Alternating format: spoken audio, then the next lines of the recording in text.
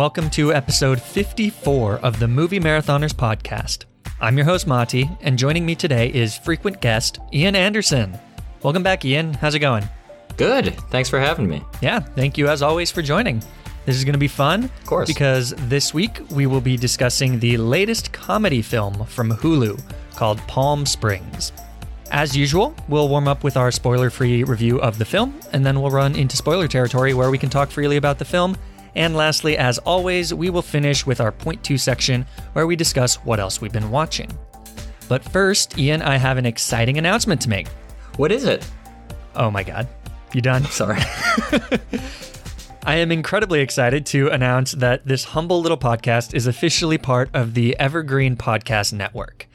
I've been working with the Evergreen team over the past few months to transfer over to their network, which is an ever-growing network of podcasts from a ton of very immensely talented people that I have no business being a part of, but they graciously asked me to join, and I'm really excited to see how they can help make this podcast the best version of itself.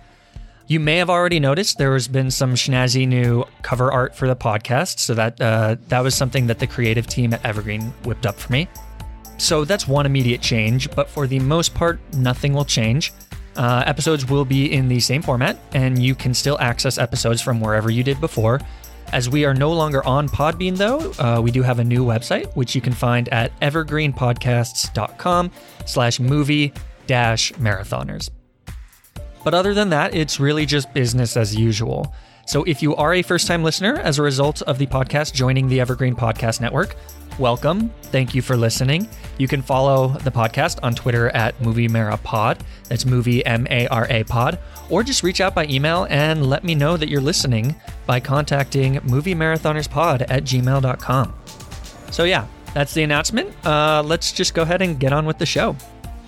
So first, let's read a synopsis of Palm Springs.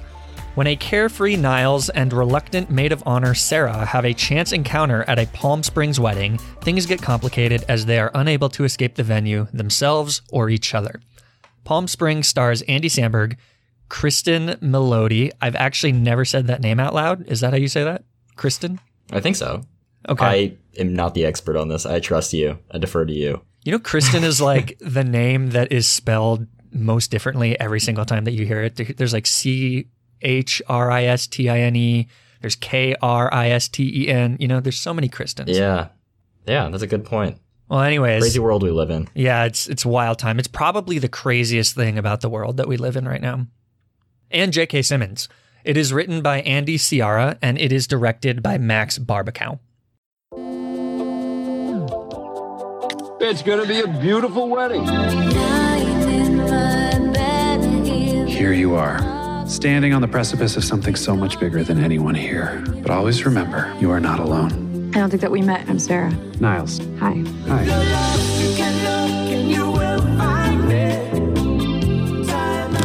Nice.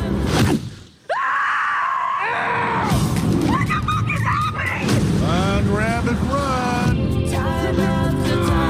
Niles? Don't come in here.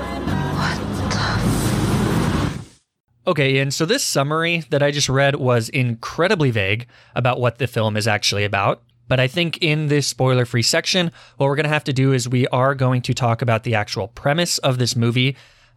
We won't actually spoil anything specific about the film until we reach the spoiler section, but we will be talking about the actual premise of the film and how it's set up. So if you don't want to know that, I will say that you should just definitely watch this film. It's on Hulu. It's free. I think it's good. So stop listening and go see it. Ian, do you agree with that? Yeah, I would 100% agree. There's not really much you can say about it without giving. This is one of those movies where you really have to, or you don't have to know nothing going into it, but you're going to have such a better experience going into it not knowing anything about it. Yeah, I almost didn't know the premise of this movie, and I'm really bummed out that I've found out about it like 5 minutes before the movie started.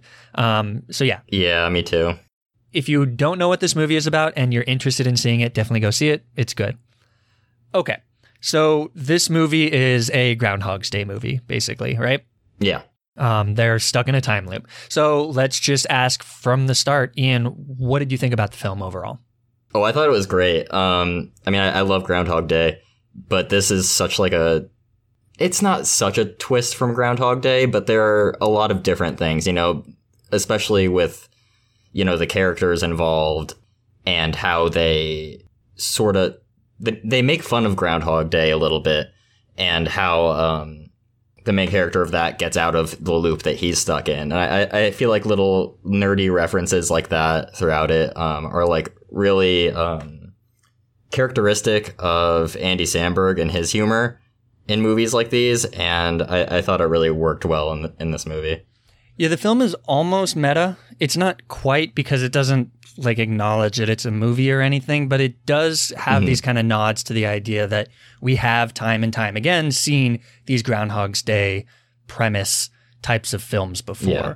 It doesn't take itself too seriously, I don't think. No, and it also doesn't try and explain it, like overly explain itself. I think it kind of just says, this is what's happening. We all know what's actually happening. And I thought that was actually great. Yeah. But the Groundhog's Day premise is one that we have seen like time and time again.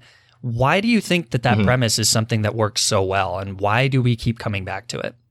I mean, it's such a fun idea going through the exact same, even like not just day for them, but we're going through pretty much the exact same scenes, like shot for shot, but with like minor variations where when you insert like these little beats of comedy, like with Andy Samberg waking up every day, it's just so funny seeing the different variations that the movie can take in the same scene over and over, you know? I think it is a really good breeding ground for comedy. Like, it's just so easy to make things funny when you have this premise, especially because it's really funny to see a character kind of be in a mundane situation and just have them like almost overreact to certain things that are just so tiny, because you know that they've gotten accustomed to something that when something does change, it's really easy to make it laugh, or to make the audience laugh.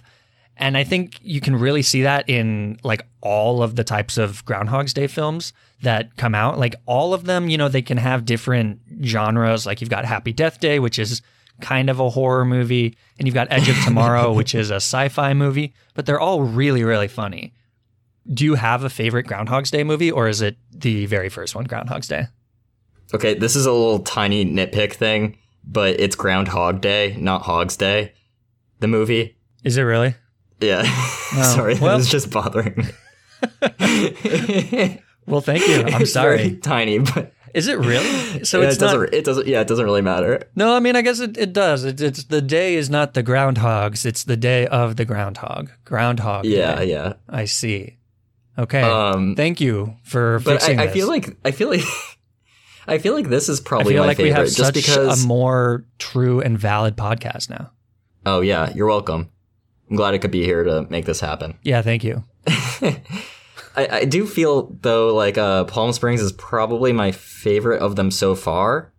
I haven't seen Happy Death Day, but I also don't really see myself seeing Happy Death Day.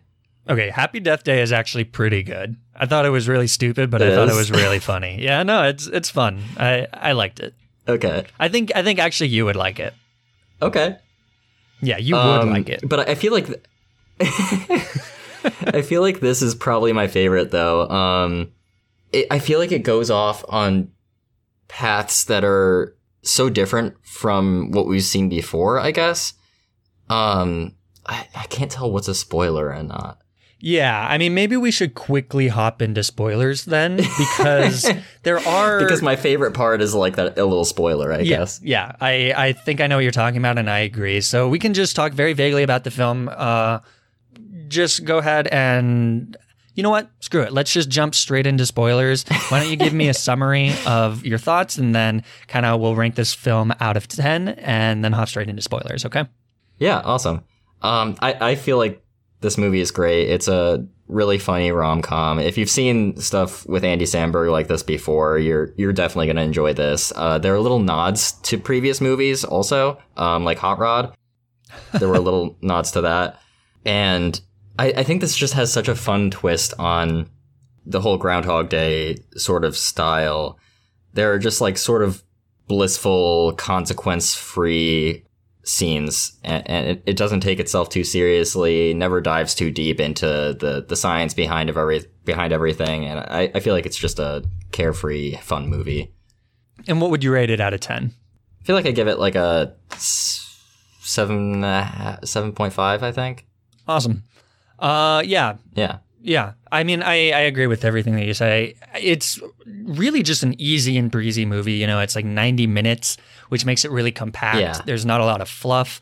I would actually have been okay with it being an extra 15 minutes and just getting to spend more time with these characters. The middle part of this movie is some of the funnest and funniest scenes that I've seen in a movie recently. Just watching them kind of play around with this Groundhog's Day premise is really funny. And I think that's crazy because, like I've said, we've seen this over and over and over again. So it's not like, you know, it's not like this is a really new concept or anything, but just how they play around with it is really creative and fun. And we're being really vague, and it's probably not very great to listen to. So we can just hop straight into spoilers. I'm going to give it an 8 out of 10. I think that, you know, the ending of this film, like a lot of the Groundhog Day movies, is weaker than the start. I think in general, the first half of the film is a lot more exciting than the last half of the film. And I do think that the way these films tend to end is very kind of like hand wavy, and they sort of just end when they decide to end in a way. Like I think in Groundhog's Day, right? Doesn't the day just literally stop happening? Yeah. I mean, it's hard to end these movies. Like, where do you go from there? Right.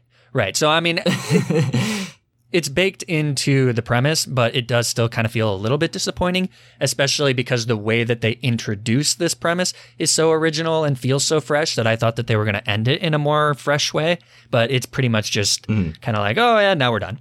But overall, yeah, 8 out of 10 would definitely recommend. Check it out. So with that, let's hop into spoilers. I will say spoilers for Palm Springs starting now. That's my secret, Captain. I'm always angry.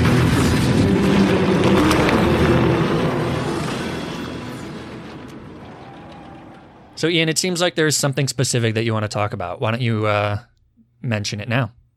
Yeah, so I think what really stood out to me in Palm Springs, at least compared to the other sort of time loop stories that we've heard and seen, is that Niles and Sarah are in it together, you know? And Niles has been in it presumably for a very, very, very long time before Sarah got there. But so they're like sort of uniquely like liberated from the time loop that they've been put in, because they're like, well, they're always like leaving the hotel, going out together. They've flown planes. They've done like some really crazy stuff. And I feel like you don't see that kind of thing in at least the time loop movies that I've seen. Like they like tested like the boundaries of like what they could do in these 24 hours, you know? And I always thought it was really fun to watch how they change things up from day to day. I loved that Niles was already in the time loop. You know, the film starts and it seems like it's the very first time that he's waking up in this day. And, you know, it feels like it's set up exactly like all the other time loop movies where you kind of get the little pieces of what's going to go on. And then at the end of that first day, he dies or, you know, falls asleep or whatever, and it wakes up the next day. And you expect that Niles is going to be the character that sees it for the first time and you're going to experience his first time loop with him. And I always find that part of these movies a little boring because it's like the audience knows what's happening already. And so you're just waiting for the character to figure out what's happening to them. And so it's kind of like, okay, come on, get with it. We know, we understand what's happening. We don't really have to wait for this character to be like, oh, this isn't happening. I must be dreaming, blah, blah, blah, blah, blah. But in this film, they just set it up right away. He's in the time loop. He already knows what's going on. And because of that, the film uses Andy Samberg's character to just like speed through Sarah learning all the rules too. So he's just like, he even says a line at one point that's just like, oh, it's one of those time loop scenarios that you may have heard of. But I mean, you know, we've all seen Groundhog's Day, so we know exactly how it works. So we can just skip through all of it and get to the good part of the film, which is them just like digging around the whole time. Yeah, exactly. That's exactly how I felt about it.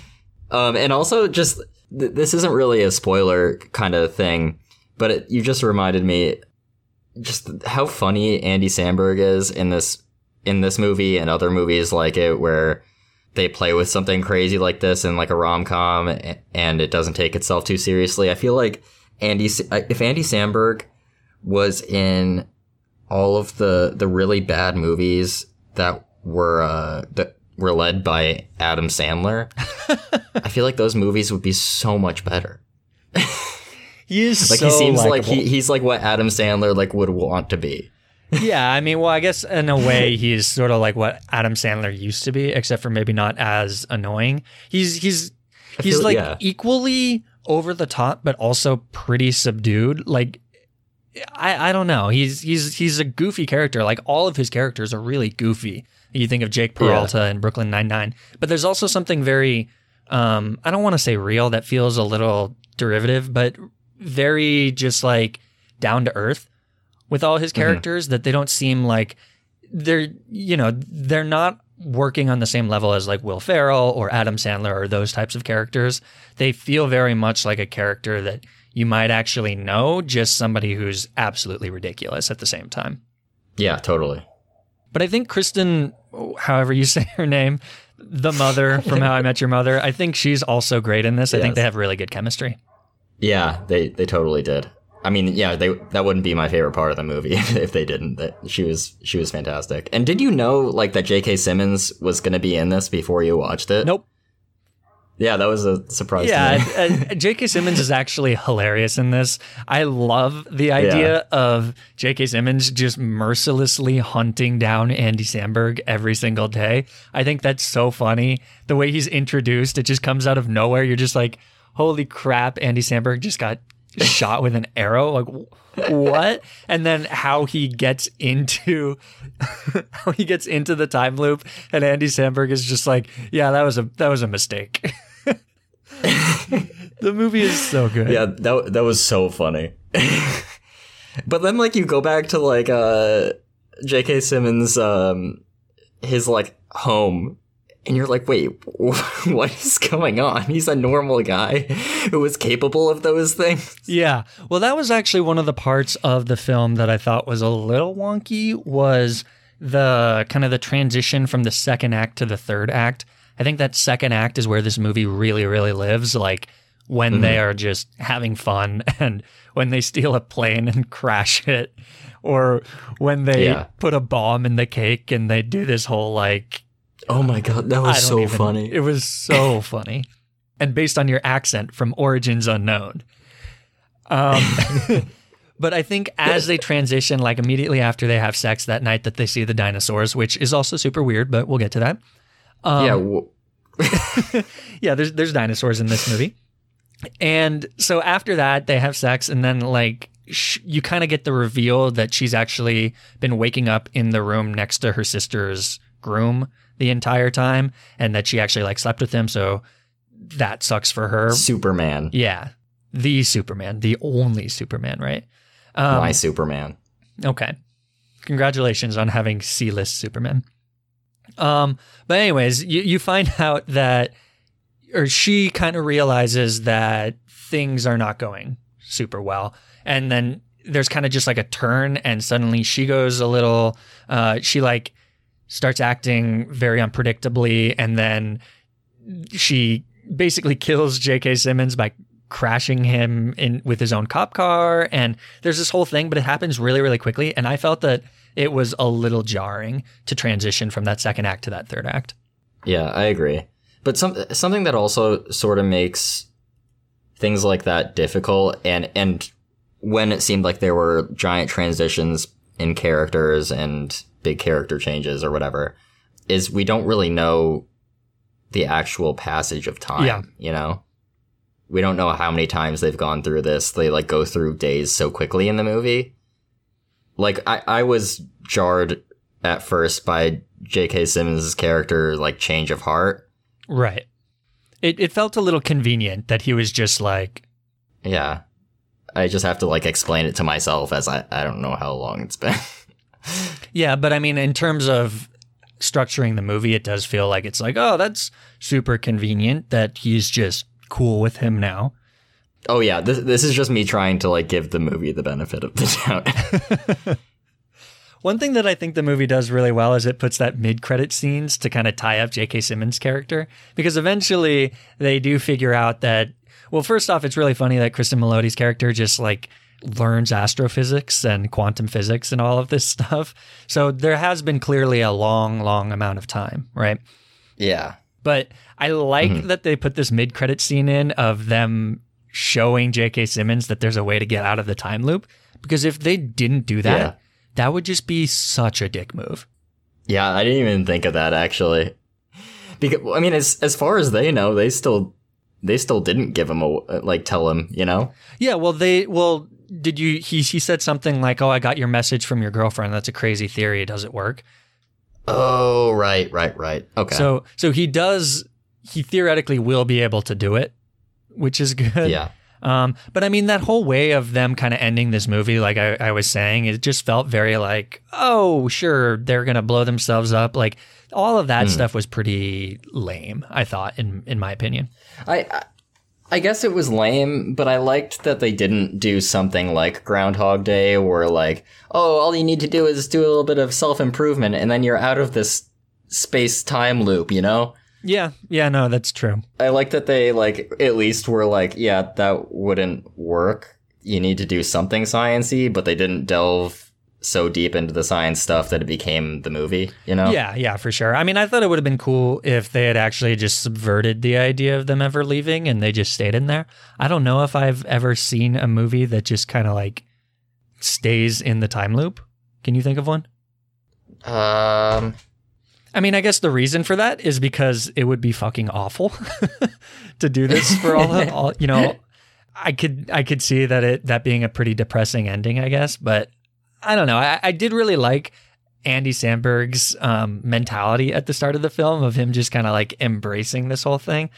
Yeah, it was really funny, and that's another thing like that was really fun about their relationship. Like he had completely given up and given in to this time loop, and then she came in and like subverted like everything he thought about it, even though he kept telling her, no, there's no way. Yeah.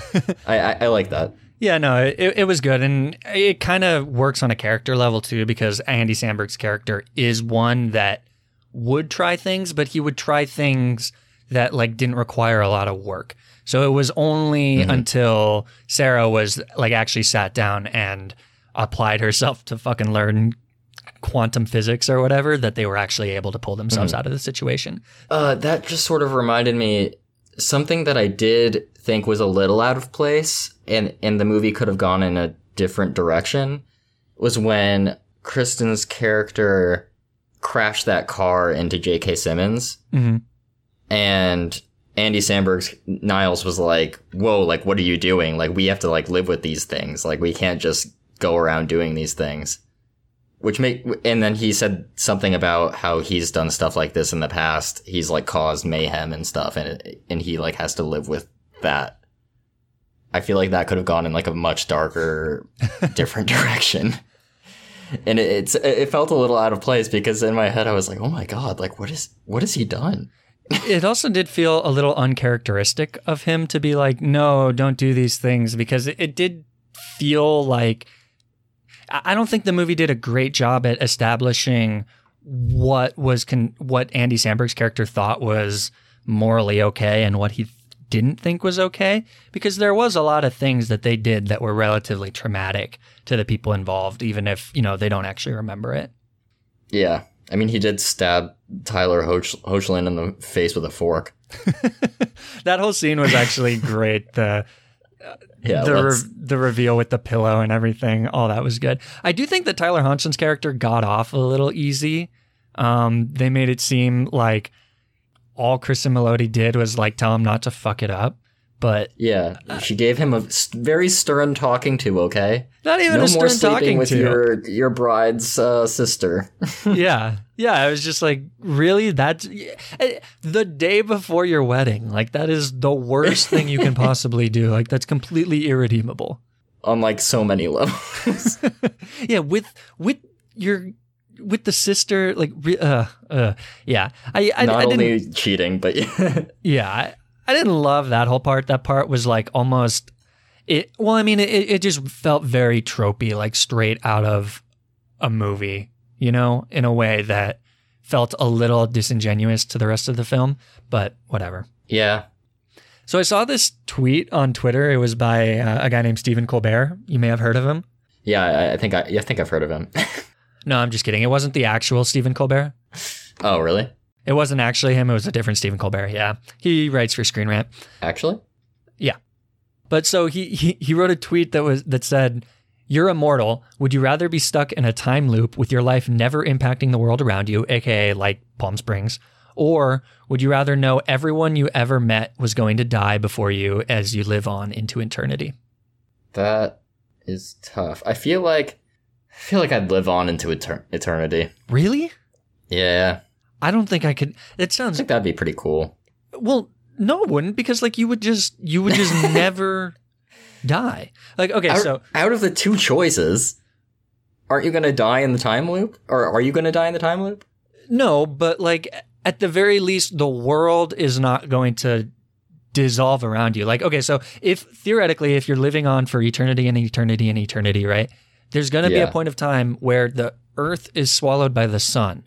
Like, you're not going to die. So what happens to you? Do you just like float around in space? I'd probably just float until, I hit another civilized planet, and then I'd find new people there and keep going like that, I guess. I feel like at a point, I would just grow numb. Yeah, yeah. But I mean, at least when you're stuck in the infinite time loop, like at least, I don't know. Okay, the other thing is that like what kind of time loop are we talking about? Are we talking about 24 hours? Because that would kind of suck because there wouldn't be that much that you could do. That's what I was thinking. Well, if you, let's say you have like a 3-day time loop, right? You could go on like trips and stuff and money would never be an issue or anything like that. I feel like you could still be, like just because you live on forever for all eternity doesn't mean that you're not poor or that like, I feel like there's also a ton of more explaining to do when you live on for eternity. People are going to start to notice after a while. You can't have. What are they going to do about it? I'm going to keep living. Yeah, but like, what if they capture you and then try and operate on you and stuff, and you just have to sit there for all of eternity while the government operates on you? That's never going to happen in the time loop.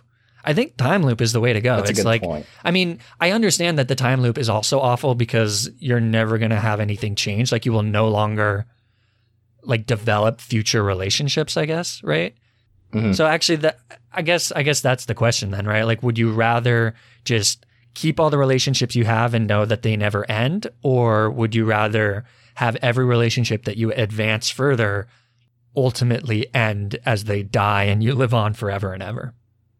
I'm still going to stick with my living for eternity. You're insane. I would not do that. That sounds awful. Have fun floating in space for like millennium. I will. Meanwhile, I'm going to be here just crashing into cars and blowing up planes. What's the first thing that you do if you were stuck in a time loop, though? Like a 24-hour time loop? Sure. I don't know. I mean, I wouldn't commit any crimes, I don't. Maybe a non-violent crime. I might fly a plane.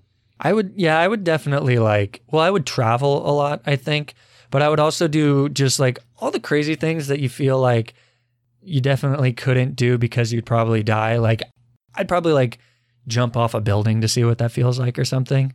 Or I'd drive a car at like 500 miles per hour or whatever. That'd be fun. I think I'd try running until I die. Why? I mean, I feel like I'm going to have a lot to do. That's definitely going to be on my list. Like, see how far I can make it before I literally die. The first thing you're going to do is wake up and be like, oh yeah, I can live forever. Let me just run until I die. That's so boring. I'm not saying I would do that the first day, but that would definitely be on my list. That was the question, Ian. It was the first thing you would do. Okay. Oh. Not pick some dumb thing that... No, it's fine. Okay, whatever. But let's get back to the movie. Yeah. We talked briefly about how there are dinosaurs in this movie. Do you have any idea what you think the dinosaurs might be doing? Why are they in this movie? I thought that it was just because they were like on drugs before they appeared again at the end. Okay.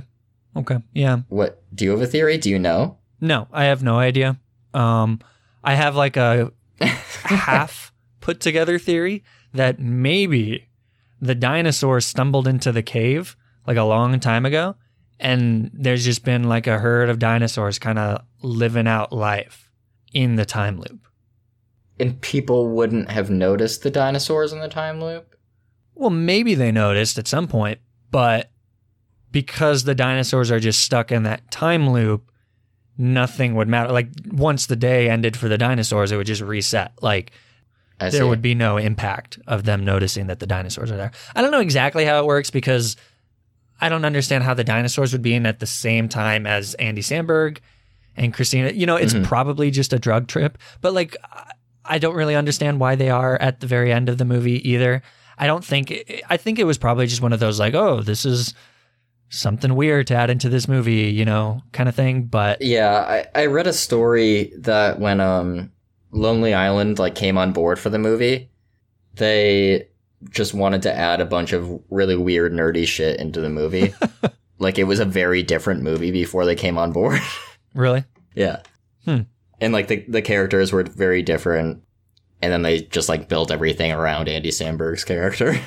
And so then they were just like, we want dinosaurs in this. I've seen Tree of Life. I want a random dinosaur. I mean, maybe. I feel like that's one of the only explanations for it. Like, Andy Samberg wanted dinosaurs in the movie, so we put dinosaurs. I mean, I thought at first that they were like doing an homage to Jurassic Park or something. Like, when they first see the dinosaurs roaming, it's like the start of something. But I don't know. Didn't really go anywhere. So I just thought it was kind of like the second time that threw me off. Yeah. Well, I read something from the writer, Andy Ciara, that mentioned that on some level he kind of wanted to have this unbelievable thing happen at the moment that they kind of like fell in love. It was like something magical is going on with them, you know, emotionally. So we're going to literalize that by having something magical appear outside in the real world. But I like my idea that the dinosaurs fell into the cave and they're there in a time loop as well. Yeah. I mean, that's a good theory. Maybe we'll get a spin-off series or a sequel. Palm Springs 2, Dino Stuck in Timos. Yeah. That's perfect, actually. You should send Lonely Island a letter right now. The Nana is definitely in the time loop, though, right? Like, there's that one line at the very end. Oh, yeah. I forgot about that. Yeah, she definitely was, though. Yeah, I mean, it doesn't matter at all, but I thought it was kind of a cute little nod. Yeah, those are just like little things that add a little bit of like ambiguity and mystery that doesn't let the movie end as neatly as we said it did. Yeah, well, so, I mean, the very end of the movie is they kind of just blow themselves up as they go into this cave, and then they're just out there the next day, right? Like, it was all pretty squeaky clean. I don't really... The movie doesn't seem like there's anything left to tell or anything, you know? Yeah, but I feel like that was them doing what they thought they could to make it more ambiguous at the ending. Yeah, fair enough. Like there are people in there, there are dinosaurs in there. I'm ready for a sequel. Yeah?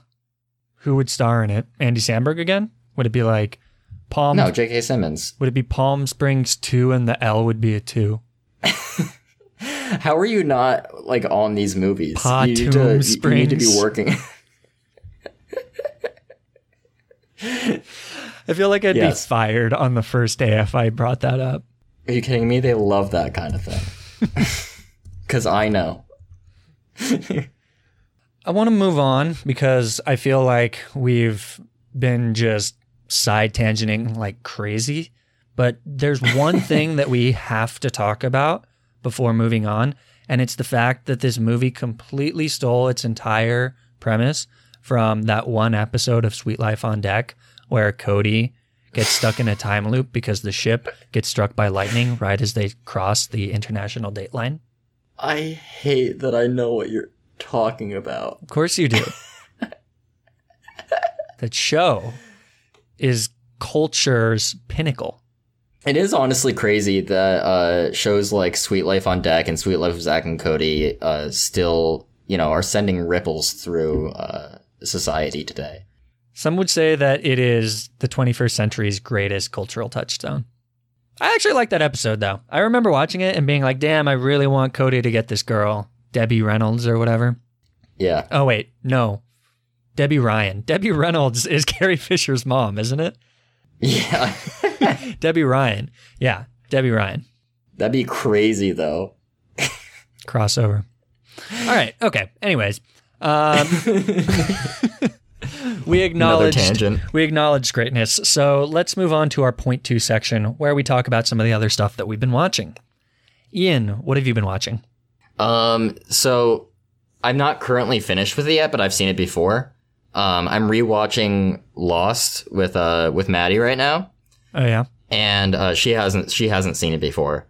So it's been really fun to see how it holds up, and I think it holds up like really well actually. I was worried that I only liked it because I was like 13 when I was watching Lost when it was live, but I think it really benefits from binge watching. It's been so long since that series ended, and I'm still like remembering things like right before they happen in the show and like getting like chills all over again. I guess I should explain. People know what Lost is, right? No. I can't tell if you're being sarcastic. I'm being sarcastic. Yeah, it's like a super popular show, is it not? It's directed by J.J. Abrams or created or whatever. It was on ABC. It's about people that are actually dead or something. I don't know. I haven't seen it. I tried to... spoiler, dude. Yeah, well, whatever. I tried to watch part of it, or like I got convinced to start it, at the end of high school, I think. And there was something about how much Lost there was that I just couldn't will myself to start watching it. It's like if somebody was like, you should watch Grey's Anatomy, and be like, oh, cool. How many seasons are there? 3? That's so different. I don't know. That is so different. Isn't there like 9 seasons of Lost? That is a lot of TV for something that I've heard has a pretty underwhelming ending. Yeah, the ending sucked, but like leading up to it, like there's 6 seasons, okay? Okay, yeah, that's a lot of seasons. And there were like 20 seasons of Grey's Anatomy. That is totally different. Okay, yeah, but the thing is that they're both ABC shows, so like 6 seasons of Lost is like 12 seasons of a Netflix show. There's 121 episodes. I totally think it's worth it. There aren't filler episodes. Something different happens every time. Keeps you on your toes. Isn't there a polar bear in it? That is one of the least crazy things in the show. Yeah. Isn't there time travel? I know there's time travel. I guess I'm just on a Lost spoiler tirade. Yeah. My bad. But yeah, people are gonna hate you if they haven't seen it before. Oh no. Cool. So you've been watching that? It's on Netflix. No, the Lost fans. Yeah. Okay. No, it's on Hulu. Oh, very nice. Because you know what else is on Hulu? Palm Springs. Exactly. Yeah. I would just say, like, in short, you should watch Lost. It's awesome. Cool. Have you been watching anything else? I mean, I told you I've been going through like a binge watch of all of Survivor. Yeah. So I'm alternating between Maddie calls it fake Lost and real Lost, or real Survivor and fake Survivor. That's good. That's good. Yeah. That has like 16 seasons though, right? Or like 35 or 20, something? I think. Oh, wait, no, 40. There are 40 seasons. Jesus. So where are you now? I think I just finished season 14. And what's the best season so far of the 14 seasons that you've seen? Ooh, that is a good question. That's why I got this job. Just a second. You're gonna have to edit a couple seconds out. I will do no such thing. This podcast I'm looking at is raw, unedited content I would say, only. I would say either the 3rd season, which is Survivor Africa, or probably either Survivor All-Stars, which is season 8, or Survivor Amazon season 6. I love Africa because it's a lot of wholesome people. Same as Australia. There are a lot of just like really wholesome people. So if you like to see like nice people fighting for $1 million, those are the seasons to watch. And the other ones are like brutal, evil people. So are the people in Survivor Africa from Africa, or are they transplants put into Africa? No, so the American Survivor TV show is all Americans, and they go to different islands and countries and stuff like that. But there are different countries that do their own Survivor shows. So when you say Survivor Africa, do you mean it's African Survivor or it's Survivor in Africa? It's Survivor in Africa. Okay. Well, that's cool. I'm losing it here. It's 5:00 on a Monday. It's been such a long week. So Survivor, where do you watch that? Survivor is also on Hulu. This has been a Hulu episode. Yeah, this podcast is brought to you by Hulu, which is therefore brought to you by Disney. Don't go to Disneyland. It's not safe. Stay in home. Yeah, please, for the love of all that is good. Okay, so the first thing that I saw was not on Hulu, although it actually might be on Hulu. If you look it up online, it might say that it's on Hulu. I did not watch it on Hulu. I watched it on HBO. It is 2018's Blind Spotting. Have you heard of this movie, Ian? I don't think so. What is it? This is one of the best movies that I've seen in a long time. Really? Yep. The film stars Daveed Diggs. It's about a guy who's basically living out the last 3 days of his year-long parole sentence in Oakland, California. So it's a film, pretty small budget film about race and gentrification and identity and police brutality and being black in America, all these different things. I feel like really talking about it after seeing it once feels like a disservice to the film, because I think that the relationships between the characters and all the commentary that it's saying is so nuanced and rich that like I want to watch this thing 2 or 3 more times just to be able to understand all the different things that it's trying to say. And it's a film that doesn't feel particularly preachy. It just feels like very real and raw, and you care about the characters. I think Daveed Diggs is absolutely amazing in it. It's directed by a first-time director, which makes it even more impressive. The guy's name is Carlos Lopez Estrada, who's actually going to be doing the live-action Robin Hood for Disney. So... Oh, I looked him up, and it said he worked on Inside Out, but it's a different Inside Out. I got really excited for a second. Why are they doing a live-action Robin Hood? That's just going to be creepy. Yeah. Oh, wait, they're doing like live-action Robin Hood as in like the fox? Yeah, it's like a CGI... of Robin Hood but it's like still anthropomorphized or whatever. It's going to be terrible. It's going to be great for furries. People are going to be all over that. The furry community is going to be so happy. Yeah, people at movie theaters are going to be like, wow, look at all the people that dressed up for the movie. There's going to be like pieces on furry websites. It's like, what's better, Zootopia or live action Robin Hood? The answer is both. But yeah, so I mean, I guess this guy is doing live action Robin Hood. I have no hope for that. But Blind Spotting, an amazing directorial debut. I would definitely recommend checking it out. It's only 95 minutes and it's just such a good movie. I loved it. Great. Yeah, I'll definitely check that out. You have to let me know what you think about it. I thought it was so good. The other thing that I've seen recently that is also really good is on Hulu.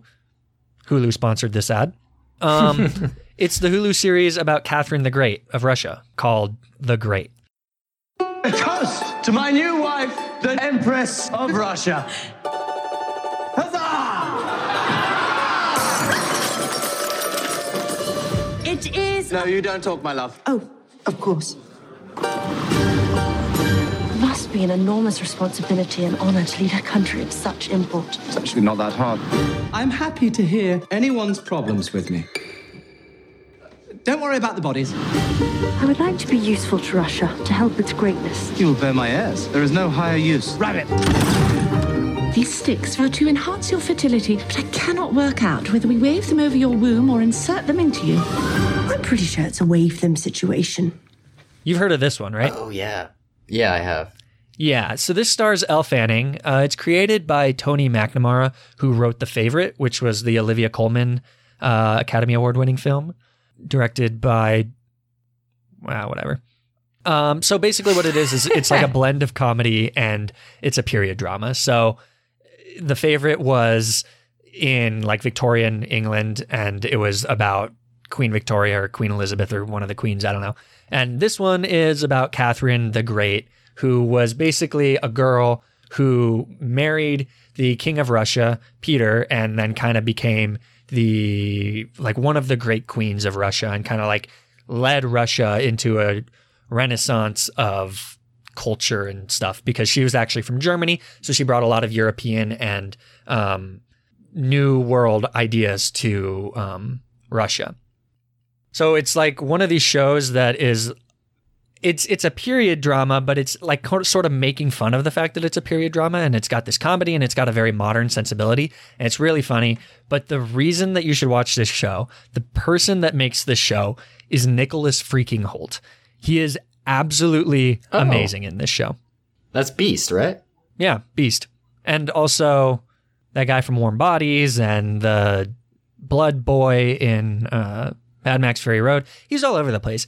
But this character, he plays King Peter of Russia. He's a top 5 television character of all time for me. And really? Yeah, wow. He is so funny. Like, just because of how awful of a person he is, basically every single thing that he says is one of the funniest things that I've ever heard. And so he was like, so he's a king, so he's kind of had everything given to him and everything like that. And he will just say and do these ridiculously blunt and awful things. And part of the reason that you're laughing is because of shock.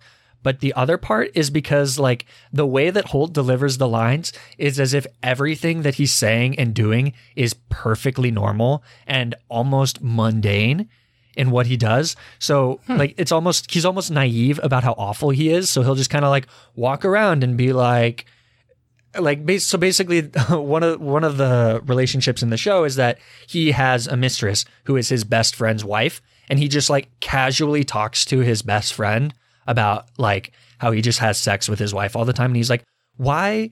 So there's like a whole subplot where he wants Catherine the Great to get a mistress as well, because he having sex with his friend's wife is making him happy. So he's like talking to his friend and he's like, I mean, I have sex with your wife and it makes me really happy and you love it too. So why wouldn't Catherine do it? And it's just like these ridiculous things that just the way he says it is so funny. But like, he's also a pretty, nuanced character. Like, he goes through some growth and change, and he's a character that you just love to hate, but he's still a character that is like actually growing as a person a little bit. So he's probably one of my favorite characters on TV. That's really good to hear, because I really like Nicholas Hoult, and I thought he had like a great like on-screen presence. Like, he was somebody that you took notice of when he was there.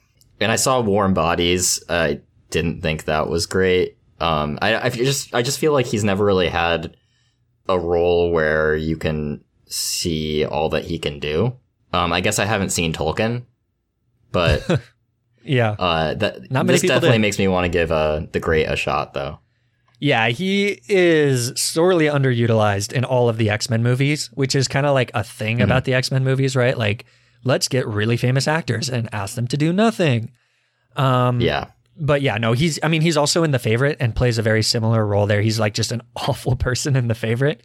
And so like, if you don't want to commit 10 hours to watch The Great or whatever, you should watch The Favorite and see if that type of humor is what you like. And then there's just more of it in The Great. And it's a little less cool. I guess I would say idiosyncratic than The Favorite. But yeah, great show. I think all the characters and all the acting are really excellent. But Nicholas Hoult, he just completely kills the role. I want to just watch him endlessly. There's like some times in the show where like he's in peril, and even though he's essentially the villain of the show and he's like a horrible person, and theoretically you're rooting for Catherine the Great to like stage a coup over him, and like him being gone is essentially what you want for the show and for the characters that you actually do care about. but his presence is so fun on the show that you are almost just like, oh no, please don't make this a thing where he's only in 3 episodes. But he is in all 10 episodes, and he will be in season 2, and it's super exciting. So, great! There is going to be a season 2. Yeah. So I was confused at first when I started it. I was like, oh, is this a limited series? And then it's like 10 episodes, and around episode 8, I was like, okay, there's definitely going to be a season 2 here. But great show on Hulu. Definitely check it out. That's the great. No pun intended. Cool. Yeah, I will. All right. So this has been our review of Palm Springs. Ian, thank you so much for joining me again. Is there anything specific you'd like to plug here? Yeah, I mean, you guys could follow me on Twitch if you enjoy watching Twitch. I mostly stream Pokemon games on there. You can follow me at StridesVGC on Twitch. Yeah. Thanks for having me on. Yeah, thanks for joining me. What are you shiny hunting right now? Right now we're going after Heracross. That's going to sound like complete gibberish to anybody who does not know what Pokemon is, but best of luck to you. Heracross has a stupid shiny. It's purple, and it looks awful. That's true. It's an ugly shiny. There's so many ugly shinies. I agree. I completely agree. Let's have an offline conversation about this that we will record and release as Patreon content. Yeah, if you pay money, you can listen to us talk about bad shinies. It's the content people need in this time. The intro music for this episode is a piece called Work by Kevin MacLeod, and you can find more of his work at incompetech.com. If you'd like to keep up with this podcast and find out when we release new episodes, you can follow us on Twitter at MovieMaraPod or on Facebook at facebook.com/MovieMaraPod. That's Movie MARA Pod. And you can always reach out to us at our email, moviemarathonerspod@gmail.com. You can find more episodes of this podcast at our website, evergreenpodcasts.com/movie-marathoners. And we are also on iTunes, Google Play, Stitcher Radio, Spotify, Overcast, Himalaya, and CastBox. I don't even know what half of those things are, but I have been assured that we are on them, so check us out there. Please subscribe or write a review if you like what we're doing, and any feedback you have to help improve the podcast is always appreciated, especially as I transition to the Evergreen Podcast Network. So thank you all for listening, and we hope you'll join us again next time for a TBD topic. So stay tuned for that. Until then, bye.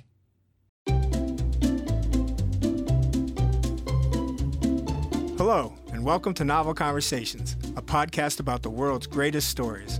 I'm your host, Frank Lavallo, and for each episode of Novel Conversations, I talk to 2 readers about one book. And together, we summarize the story for you. We introduce you to the characters, we tell you what happens to them, and we read from the book along the way. So if you love hearing a good story, you're in the right place. Our 9th season is coming this fall. Tune in to hear from some of the all-time great authors, Charles Dickens, Jules Verne, F. Scott Fitzgerald, and more. Subscribe to Novel Conversations wherever you listen to podcasts.